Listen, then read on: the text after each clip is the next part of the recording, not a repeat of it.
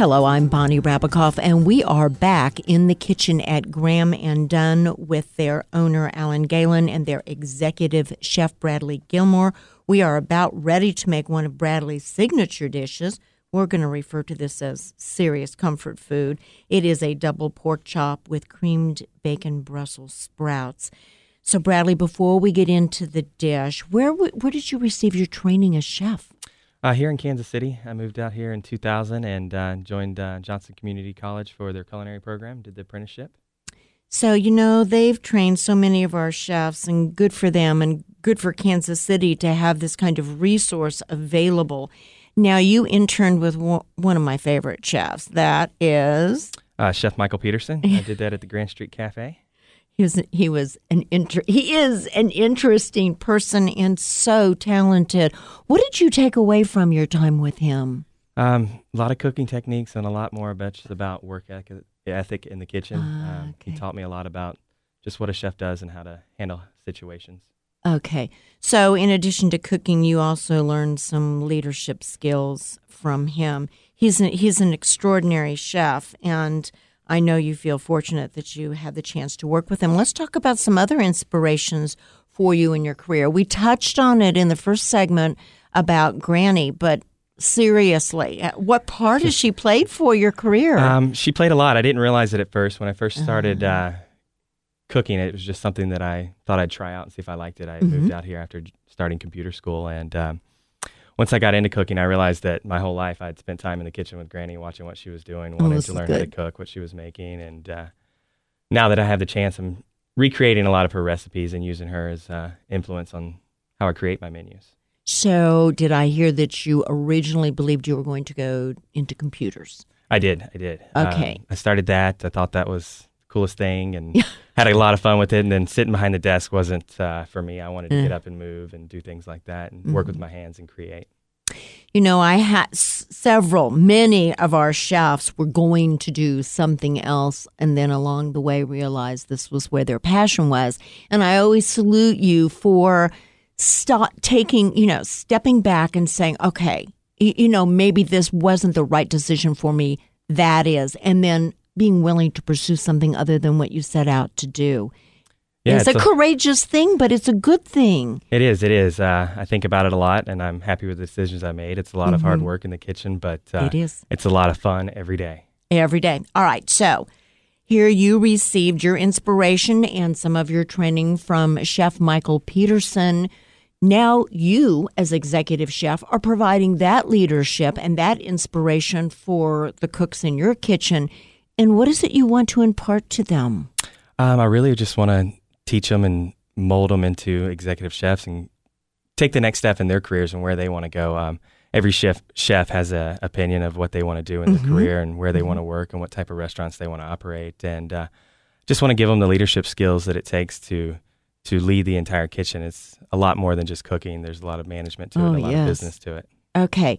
So you're training them for that position in terms of management. What about food? What do you want them to take away in regards to the food that they're preparing for your guests? Kind of what I've taken away from every chef that I've worked under is kind of his style and what he's known how. And I hope that they take that from me and I can show them that and they can put their own twist on it and just keep creating great food in Kansas City. Okay. Well, you certainly are doing that. All right. Why did you choose a pork chop for us today? And please describe what a double pork chop is. We did the double bone-in Berkshire pork chop. Pork chop's one of my favorite cuts. I ate it a lot growing up. We leave the bone on. Helps with flavor. We put a lot of care into it. And we forget that, but bone also imparts flavor. We know fat does, but we forget that bone does. It sure does. So these are double pork. This is a serious. Got two bones. This is a serious cut of meat, and you did have it Frenched so that the bone portion there at the top is exposed because we know some people chew on that. Yeah, we left a little bit on there, and then when we bread it, it gets a little more flavor to it. And then you have to chew on it. You have to chew on it then when you're done. You don't have a choice. Chew on the bone. Yeah, you chew on the bone. Okay. So you chose, and you mentioned Berkshire, and we know that is a heritage meat. It's a heritage hog, yes. It's a heritage hog, meaning it has not been genetically modified to serve any other purpose it has been preserved to maintain the flavor of the way this hog tasted 100 years ago. That's the correct. real deal. So thank you for choosing that as well. All right, how do we get this pork chop ready? First, we start by marinating it with olive oil and some fresh herbs, parsley, oregano, thyme, a little salt and pepper, and we do that overnight. And if you don't do it overnight, you need to do it for at least a couple of hours. At least a couple hours. But best overnight. Best overnight. Okay. Now, I know that you used a sous vide method before we started actually cooking it for this dish. Let's talk about what sous vide is and what we can do if we don't have that equipment or wish to use that method. So sous vide is... It's controlled cooking. We have we vacuum seal the product and we put it in a water bath that controls the temperature right at 136, where the proteins start to break down and the meat doesn't dry out, and imparts all that flavor into the meat instead of letting it escape into the air. And we do that for 3 hours, and once that's done, then we start breading and searing and prepare it for service. Okay. So if we don't have the equipment, although I am told that you can use a big pot of water and put a thermometer in it and control the temperature that way, you do have to vacuum. You have to vacuum seal the product. The product. All right. So let's say I don't have sous vide equipment at home, or I don't choose this method.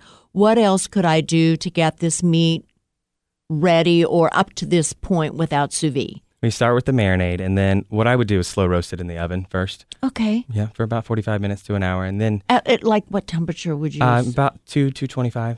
So low and slow, and what is our goal? We're just trying to get it cooked. You're trying to get the cooking process started so that when we go to finish it, we can get a nice sear on the outside, get it to the right temperature on the inside, and still juicy without drying out. All right. This has been one of the challenges with pork chops and several other cuts of meat, is that by the time, if you're cooking it on the stovetop or you're cooking it at a higher temperature, being able to get the opportunity to have the meat caramelized and tasty, yet not being overdone. And so what sous vide does is get the meat ready so you don't have to cook it so much. Right. It locks all that moisture in, and it takes us about 10 minutes to get it ready on the line from searing to the oven to finish. And it's the moistest, delicious pork chop you'll ever have.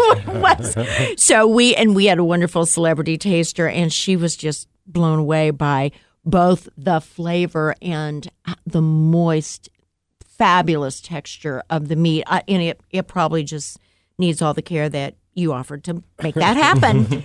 Okay. So it's been sous vide, and now it is ready for cooking. Let's talk about what you used for the breading. We use a blend of all-purpose flour, cornstarch to give it the right texture, a little Creole seasoning, and salt and pepper. Just enough Creole to give it just a little bit of bite on the outside. So is Creole a seasoning that anybody could... Yeah, it's just a blackening seasoning, Louisiana-style seasoning. Okay.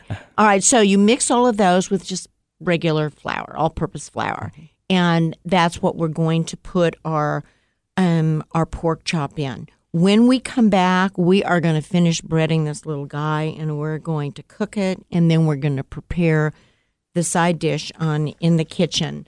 I'm going to ask you to please stay with us, and also remind you can see this technique on inthekitchenwithbonnie.com and download the recipe when we get back at Graham and Dunn in the Kitchen with Bonnie.